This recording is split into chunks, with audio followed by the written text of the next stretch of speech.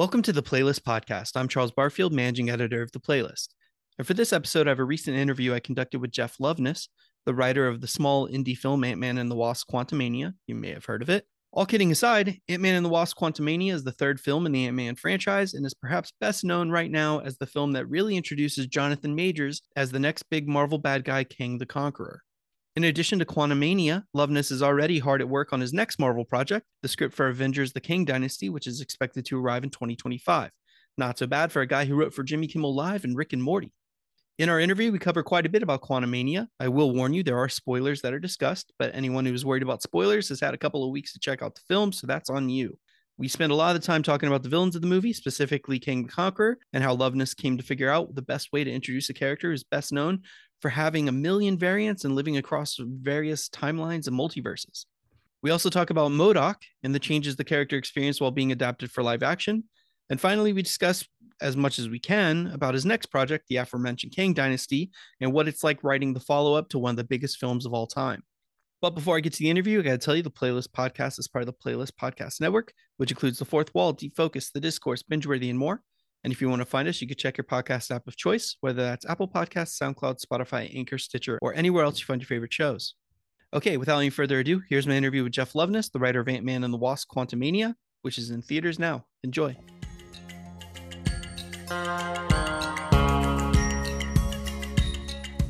Let's start with talking about writing for a film, because writing for a film typically means that you're sending over a script, the director takes it, makes changes, actors make changes, and then eventually in a couple of years you see it and you're like, oh, well, I hope most of my script's still there. But Marvel, it's a little different, right? Like they have you kind of every step of the way, because like a script's a living document, basically, from what I can gather. Yeah. I mean, it's almost like you're on a football team or something. It's like this is getting made. Like we are making this in about a year and a half, and like we got sets to build. We got to do scouts. We got to make sure all those CGI goo guys have their right looks. So like that was kind of it reminded me a lot of working at a late night TV show. I was at Jimmy Kimmel for many years, and there's an energy about it, about like, oh yeah, these people make TV every single day and like they know what they're doing, and like you got to get that done by 5 o'clock, and like it really kind of got the comedy writer like discipline into you. And so at Marvel, I mean, it's kind of a bit of both, because you do write the whole thing, but there are going to be, you know, the costume doesn't work that way, so he can't bend his elbows. or like, oh man, we accidentally, instead of dirt, shoveled in actual manure for this giant battleground set. Like we have to let's write less dialogue here, so we have to shoot here less. Like that was the fun thing of like, oh, you actually got to kind of, you wrote the whole thing beforehand, but then there's little audibles you call on the day, and no one was better at that than like Jonathan Majors. When we would just, you get to have him there and like talk about the character and find little words or little pauses or little periods to put here and there. That's kind of the spark of it too. It was like really fun to kind of be in the moment as it went along.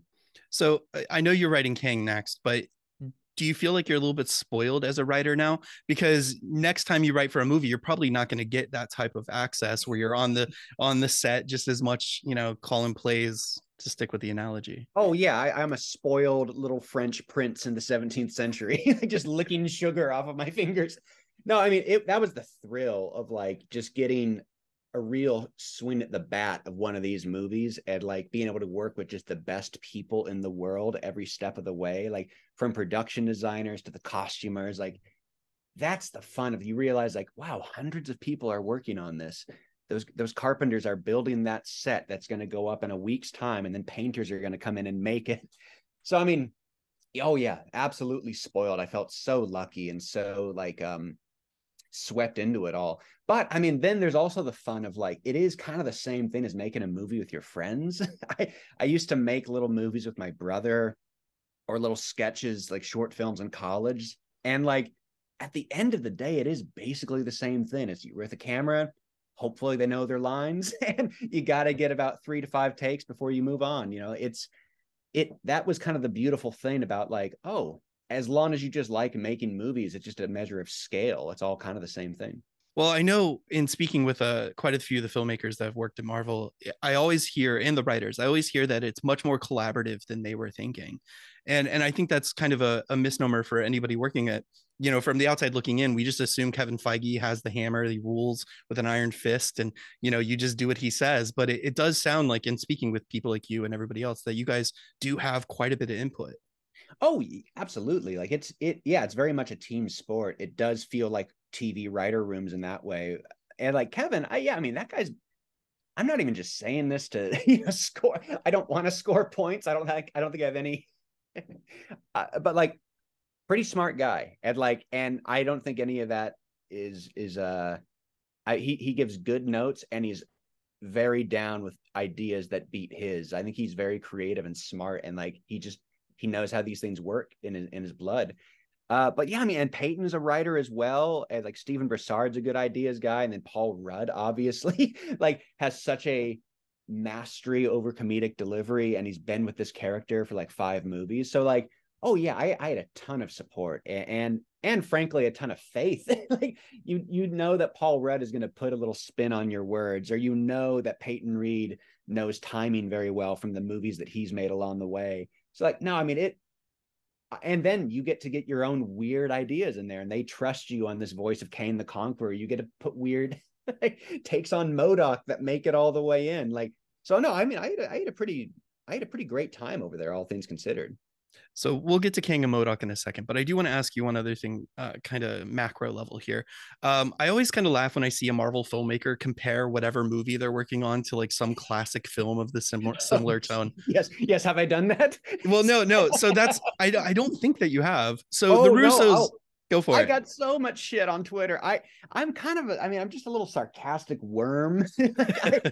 I say nothing I say I really mean. I got to get better at this. So like I compared some of the visuals to like Jodorowsky's Dune, and clearly I clearly like a touch, just being a little scamp, being a little rascal, laughing as I say it. And then I just get dragged by film Twitter for 2 weeks. So no, I've certainly, I don't know if that comes from a place of insecurity, or you legitimately love those things and want a kernel of them to keep on in popular work. I don't know. The one I always reference that still makes me laugh to this day is when the Russos compared Infinity War to a Robert Altman movie. I Ah, was like, wow, that's it. So I guess my question, other than Jodorowsky's Dune, yes. is there legit like some influence that would shock where maybe it's not Quantumania isn't an Altman movie, but or Jodorowsky, but was there something that creeped in or that you looked as an influence? Oh man, let me think. Let me think of the most pretentious. Let me think of a way to top Jodorowsky's Dune, because like that. Well, no, That one I feel. I'm not trying to set you up for film Twitter No, no, hell no, no. either. I actually no. I think Yeah. it's I'm used to it now in a good way.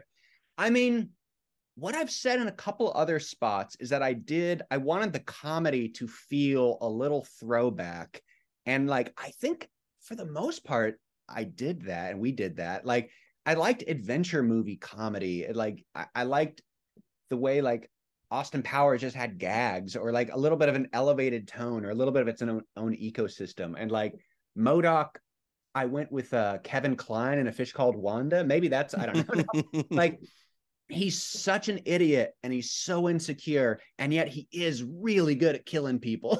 And so you got to be on edge around that guy. And then there's this Simpsons episode with Frank Grimes that I used a lot of MODOK in. But I don't know, like should I just say the Holy Mountain to help Yeah. people more? I don't know, There like, you go. with Kane, I did try to, I guess, Heathcliff from Wuthering Heights. It's more of a book cut, but I just love those tortured sort of mysterious souls. And I Right. think, and like I just tried to really swing with him. And I don't know, the way like death, I guess, in the Seventh Seal or something, like you don't feel like you're quite talking to someone who has your perspective. And I thought giving Kang this more of eternal voice would be interesting and unsettling, but I don't know. I hate myself the more I speak. So, Well, I'll let you off the hook because yeah, you please, mentioned thank you. Kang. So let's talk about Kang for a second. He's a very complicated villain. I think Yeah. anyone who's a fan of the comics, even if you've read them for decades, you'll have trouble kind of explaining Kang. So, what direction did you have for writing Kang? Like, what did Marvel say? Like, this is what we need. And did you have like, if you had freedom, did you look at like all the different versions of Kang and try to narrow it down? Like, where did you start with trying to tackle the Kang puzzle? Yeah, I think you hit the nail on the head. He's a really tough character, and there's a lot of multiverse stuff out there right now. And if you do time travel in a movie, 50 movies have already done it. You have to reference Back to the Future. You have to get that stuff out of the way. So it's that stuff almost seemed like a minefield that maybe wasn't worth taking on the first step of the movie. My pitch, and certainly I think Peyton's pitch, and we had all talked on this together, was that like as he builds to an Avengers movie, or as soon as the casting for Jonathan locked in, we really just wanted to focus on the character and like who is this actual guy before we get into big multiverse things and Avenger murders and like cameos and time travel stuff. Like the idea of him being this like exile or this prisoner or like again, here's the bad references, but like I love those conquerors of history in like after a big defeat, like Napoleon loses in Moscow or he loses at Waterloo. He's stuck on an island somewhere, or obviously Julius Caesar like waging all those victories and coming back to reclaim Rome and getting killed, or like Alexander going all the way to India and losing and not knowing what to do with himself. Like doing that for a guy named Kang the Conqueror seemed kind of interesting, and to make it feel like he had all this backstory that we haven't heard, and to make it feel like he's in the middle of something we don't know yet.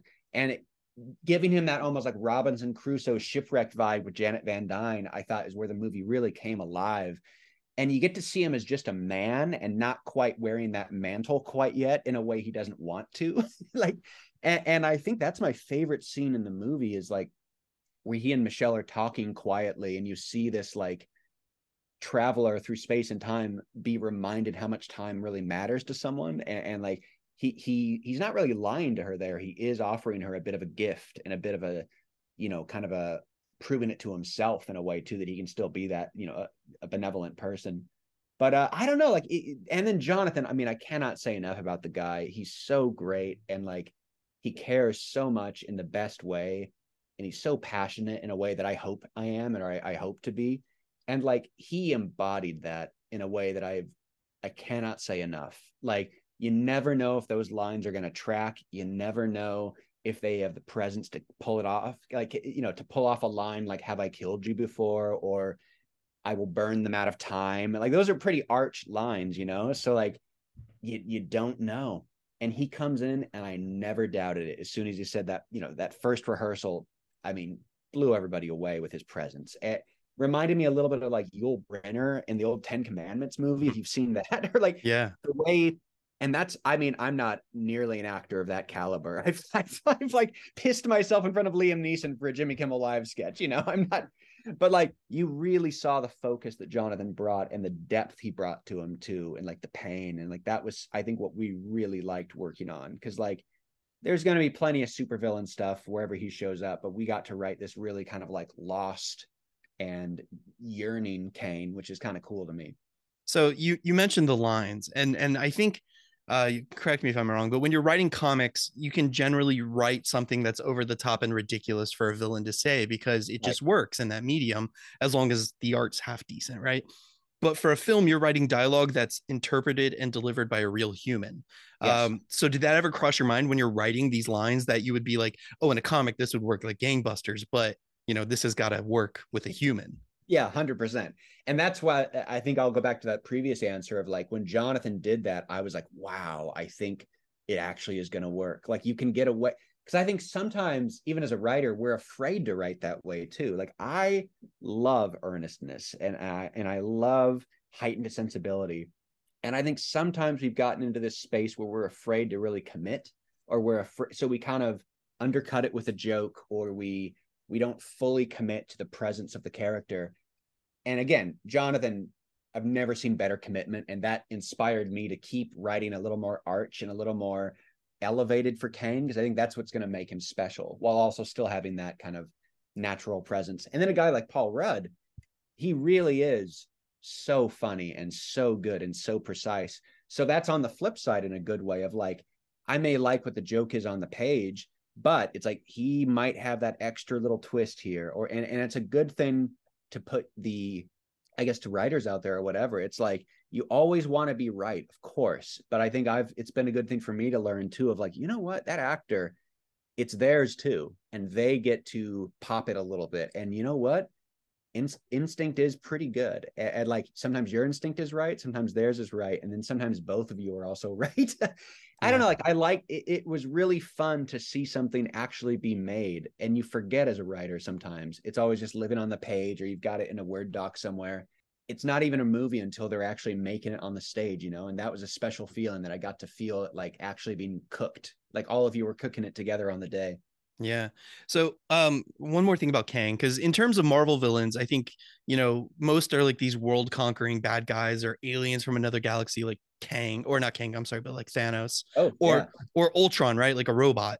But this is a guy who's a human from the far future, variance through time, multiversal, blah blah blah. His origin is so weird and comic booky. Just Yeah. to explain, did you ever feel like, did you ever, were you hesitant to fully embrace Kang and try to maybe modernize them and lose some of that silver ageness? Oh yeah, terrified, of course. Yeah, that was certainly, there was a version, I think one of some of my very first whacks at the character, and I think this was before Jonathan was cast, was a bit more worldly, a bit more casual, a bit more modernized. And there was decent stuff in there, but or you know, whatever. But like I think, and that Peyton was great on this too, like pushing me into it and encouraging me. And it felt like you had to rise to the challenge once Jonathan Majors was cast. And that like made me excited and bolder, I think. And I think it's going to service the character better too, because hopefully if I did my job right, or provided some window into the character, you just hopefully you're going to care about this guy. And you're right, in the comics he's very complicated and he's kind of known, but I think that's almost the beauty of the character. He's like yeah, I keep thinking what's going to pop up on Twitter, like, but he is kind of this postmodernist broken figure of a character. It's like he doesn't live in a straight line. He's almost Picassoed his whole life, and so he's really lost. And that means he has to be dead set on who he is right now, and that's kind of Kane the Conqueror's vibe. He refuses to be defined. He is going to bend time and the universe to his will. But like any conqueror, there's a deep loneliness and sadness behind that. Like they clearly hate themselves and the world they're in, and they're trying to like be remembered for something. They're trying to build something. I think that comes from a place of loneliness. And so if you can just get to that sort of aching explorer, you know, kind of lonely heart of Kang that has this impulse to be anything that he's not, and to kind of to never stop. I don't know. I think that's all you got to go from, and all that sci-fi stuff will come in later. And I don't know. I'm rambling in circles, I guess, like Kane, but like I think the beauty and simplicity of the character is in having a broken life and not knowing who you are, where you're supposed to be. And that's very much the opposite of Thanos, I think, who's Yeah. pretty dead set on something. So I don't know. I'm talking, I'm talking a big lasagna right now, but I just love that it's a human being who doesn't have any powers. He's not a god. He's just a human who's been around a while, and he's trying to, prevent the house from burning down, I guess, Yeah. or burn down the house. He's a complex guy. So, switching gears a bit, I want to talk about Modoc. Yes, Um, please. you're obviously somebody who's worked at Marvel. I think people are going to think of you as a comic book guy, even though you aren't, like, you didn't write comics for 20 years. But Right. regardless, you know Modoc. So was it your idea to introduce Modoc? And also, if not, were you at least concerned about changing the origin so much? Right. It came up, like I think it was Peyton's idea. I keep thinking I believe it was Peyton and Steven's idea to make it Darren Cross, which I think is a brilliant idea. I really like that. Um, but then I jumped on the fact of like, oh yeah, if that's Darren Cross and he's had this like weird thing happen to him, and he sees the life that Scott Lane has had the last 10 years, like you would feel so bad about yourself and so angry at the world. And it just built this sort of like George Costanza version of Modoc that I really liked. Like this futile man who cannot win and who just needs the smallest ounce of like human connection to really just jump at. I don't know. And like as it goes to like the George Tarleton like original comic book stuff, I'm gonna die on this hill. I think we were allowed to take a swing at MODOK. He's a great. I mean, he's a fantastic character in the comics. The Hulu show did a very great Yeah. straight adaptation of him. They did great jokes there. I feel they covered that base really well. So I think we had the opportunity to do a big cinematic swing with this guy that was in the logic of our movies. I'm a MODOK. That MODOK death scene is maybe my favorite thing I've ever been able to write. So I don't know. I love the guy. Yeah, I'll take yeah. the hits. I'll take the hits on that one. No, I guess basically what why I wanted to ask that is I'm so heartened a lot of times by Marvel because they will stick to the origin for something even if Right, it's ridiculous. And this I was like, whoa, they just like were like wholesale throw it out, start over. And that's kind of shocking right, after right. doing, a decade plus of being so careful. But they've done that like I mean, even they've abandoned a lot of stuff before. They've wholesaled like the AIM stuff from Iron Man Yeah. 3, and like that's what comes to mind, I suppose. It just like the continuity that was built wasn't really conducive to doing this straight up comic book No. adaptation. However, he is a pretty big head and he's designed only for killing. If those are the two, I'd say those are the two core pillars of MODOK. I'd say we got him. Yeah, yeah. In the way that like Arnim Zola can't be a big guy living inside of a TV head body, like, but he can be this sort of like computerized consciousness in the Winter Soldier, and the way Ultron is made by Iron Man, because that makes more sense, in Yeah. not made by Hank Pym, in the comics.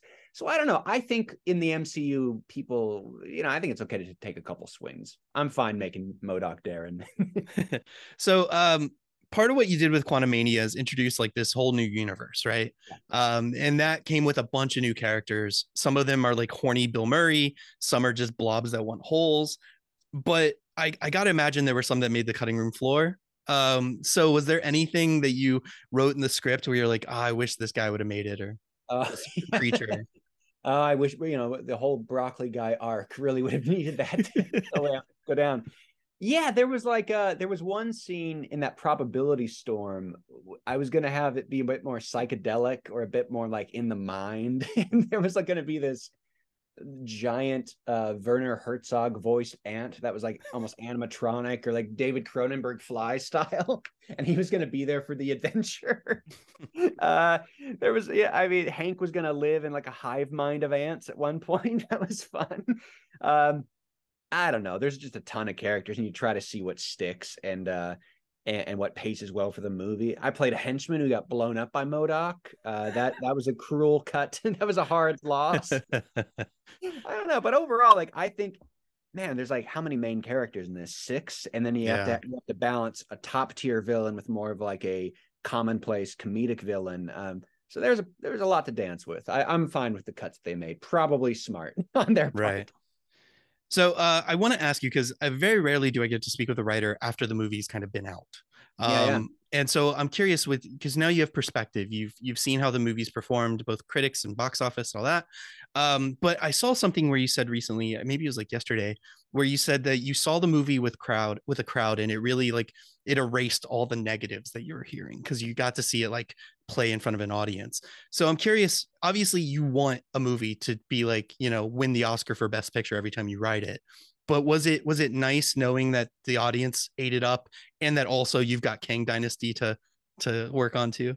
It was like, I mean, I'm still riding the wave, man. It's been out for like 2 weeks. So it's a very like, I mean, it was wild. I think that first weekend we made more than like Top Gun Maverick and the Robert Pattinson Batman. And I was like, God damn, that's pretty good for Ant-Man 3. And then, I mean, like that, what am I even trying to say? Like, I'm from a town of 200 people. We didn't even have a movie theater in my town. Like, it really snuck up on me when I had my brother and my parents. Like, they don't really come out to LA a lot. And as I would bring them to the premiere, and I was sitting next to my brother, and there's, I don't know, I'll give you the Loveness family history later. But like, it was a really cathartic moment where I'm like, wow, I used to make movies with this little guy. and I got to make a movie that I think he liked too, and in the vein of like one of those movies you would have seen with your cousin on a Sunday afternoon or something. And I got to put like big dumb jokes in there, and I got to really write, hopefully this beginning to. I just to work with Jonathan Majors was like such a thrill, and Michelle Pfeiffer, like writing those scenes together. So I don't know, man. I think I'm taking it in stride. It's fun to have a divisive movie. I feel like I've either, I'm not quite sure what I've done, but I like the movie, and it's been so lovely to see people who get it, and really be down for the ride and laughing at the jokes and digging what Jonathan is building with the character. So yeah, man. I mean, I'm having a good time with it, and I think you take the punches that come, but I'm excited for the next thing that I'm gonna make, and I don't know. Making movies is the best thing in the world. I never thought I'd have a chance to do one, and I did, and it turns out it rocks. There you go. So let's talk about, well, maybe not the next, but for comic book fans, the only other thing you're ever going to do with your life, which is write a Kang Dynasty movie. Ooh Um, boy. I know you can't spill any details. I'm not going to do that. But what I do want to ask you is, what does it feel like as a fan of these movies, of these Yeah. characters, and of movies, to be the guy who writes the first Avengers movie after Endgame? Especially after like the last 2 weeks I've had. Well, no, not in that context, but just like, No. Endgame was so huge, It's so like, and it huge. was No, a cultural moment. it So feels like comedic. It feels like it feels like I don't know. Like it's like it feels like you're how do you I'm not even sure what to say. I don't want to get taken out of context. It's the biggest challenge in the world. It's like comedically how big this challenge is. Like there is literally no more pressure, no bigger movie, no bigger canvas, no bigger fan base, no bigger expectations. And it like the enormity of that was not lost on me, and certainly isn't. But I also feel like, holy hell, like this is insane and wonderful. And I get the chance to take the biggest swing at the biggest movie in the world. And like, and I've gotten one under my belt, and now I get to write another. And I'm feeling like excited and hungry. And I clearly like, I'm ready to like run for it, man. Like I'm excited to take a run at it. And now that like I don't know, I can't, yeah, of course I can't say anything. I got to get better at talking in interviews. I feel like I'm just a normal guy and I'm always blabbing away. But man, I think people you haven't seen nothing yet from Jonathan Majors and what he can do with his characters. So I mean, keep an eye on that guy. so I want to bring you back down to earth a little bit, because I'm going to ask you, because you're also in writing Kang Dynasty, you're in this odd situation where you're writing a huge Avengers movie, but one that leads into another huge Avengers movie. Sure. And not only is it just any other huge movie, it's Secret Wars, which as a comic book fan is like, probably the pinnacle of Marvel crossover stories. It's So incredible. Yeah. what does that feel like, that you get to write the Avengers movie that isn't Secret Wars? But does that give you a little bit more freedom to take chances, or how do you feel about that? I don't know. I again, I mean, I need to get better at the NDAs of it all. I feel the best part of this is that like, well, Michael Waldron's a great writer, and we met in the Rick and Morty room. Became close buddies. He's a great writer in ways that I'm not, and like I think we have a nice little yin and yang. But we're writing different movies, and they're different projects. Like we'll chat a little bit, but I think that guy is going to hit a home run with this. I think he's the real deal. So I don't know. I feel excited that I get to crack one character like Kang. Like I really want to focus on that character. And if I had a character I would get to write with an actor I want to write, I can't think of a better one than Jonathan Majors as Kang the Conqueror. So I'm just trying to focus on my movie. We're both kind of bowling right now, and we'll see how they both end up and tie together. And I think we're building something cool together. But I don't know, man. I'm getting ready for it. Like I'm gonna jump off this interview and like try to figure out how to beat the biggest movie of all time. Like I feel like I've gone insane, but maybe in a good way. I'm like, oh, okay. Now I like you literally get like a dream come true, and it's like, okay, here's day two. Like, still got that dream. You actually got to get those pages out. So I don't know, man. Like I've like, it's this shocking thing. I feel like I won the lottery, or I'm like one of those kids that didn't die in Willy Wonka, and I got sent in. And yet it's a huge challenge and a huge responsibility. And at the same time, I just want to write a movie that's fun and is something you can watch on Sunday with your cousins. So like I'm gonna dive in, man. I'm pretty ready for it. So, one last question, real quick before I let you go. I have to talk about your acting career because you brought it up. You had a small but fun role in The Office of all Oh yeah. shows, and so how often do people come up to you and say like, "Oh shit, I had no idea you're in The Office"? Very, I mean, it is a deep, I have like three lines. Like, I would not even call myself much of an actor. I can act confused and like wounded like a deer. That's about it. Or angry. Those are my three modes. It every once in a while, and I always appreciate it because that is such a deep cut. I have like three lines. I'm a kid who gets off a bus. I Um, remember it like it was yesterday. I've seen that's that show so many wild. times. Yeah. Okay, yeah, I guess on the rewatches now people are seeing it, but I don't know. I don't think I can really claim any ownership of it. I was there for like a week and I said three things. However, there's an anecdote I think about all the time, and it really inspired me when I was there. You're just a kind of a day player. I was there for like a week, not a big role in the episode, but I was still making YouTube stuff with my friends and at college, and I would always crinkle up my script, and like you would always hide it in your pocket or you'd put it away, and it would always be in the back of a shot somewhere. It'd always be on a desk or like just, college student kind of budget levels. And I always remember thinking, I'm such an amateur. I can't even remember all my lines. I have to look at them before I go and crinkle it up. Oh, I'm not so good. And I remember on that set, Steve Carell's in the bus and he takes his little script out of his pants pocket. It's all crinkled up and he's mouthing the lines. Then he crinkles it up and puts it in again. Exactly what I was doing, like with my friends making YouTube stuff. And that like broke the ceiling for me. I'm like, oh, he's doing it too. Like maybe all actors are nervous and trying to figure it out and need that little crinkled up script in their pocket. And he was so nice to everybody. Like I never forgot that. And I mean, I never even spoke to him. Like I just saw it from afar. But man, I never forgot that. It made acting seem like a real thing you could do if you worked hard and were lucky. Um, yeah, no, that's what I remember most from The Office. That's Just seeing awesome. that like great thing that Steve Carell inadvertently did for me. Well, thank you so much for talking with me, Jeff. It was great. I think we covered quite a bit, but I'm a big nerd, so I'm super excited about Kang and whatever else Marvel has you up to because they Hey, like to keep people around. So thank thanks you. so much, man. Yeah, nice talking with you. Have a good All day.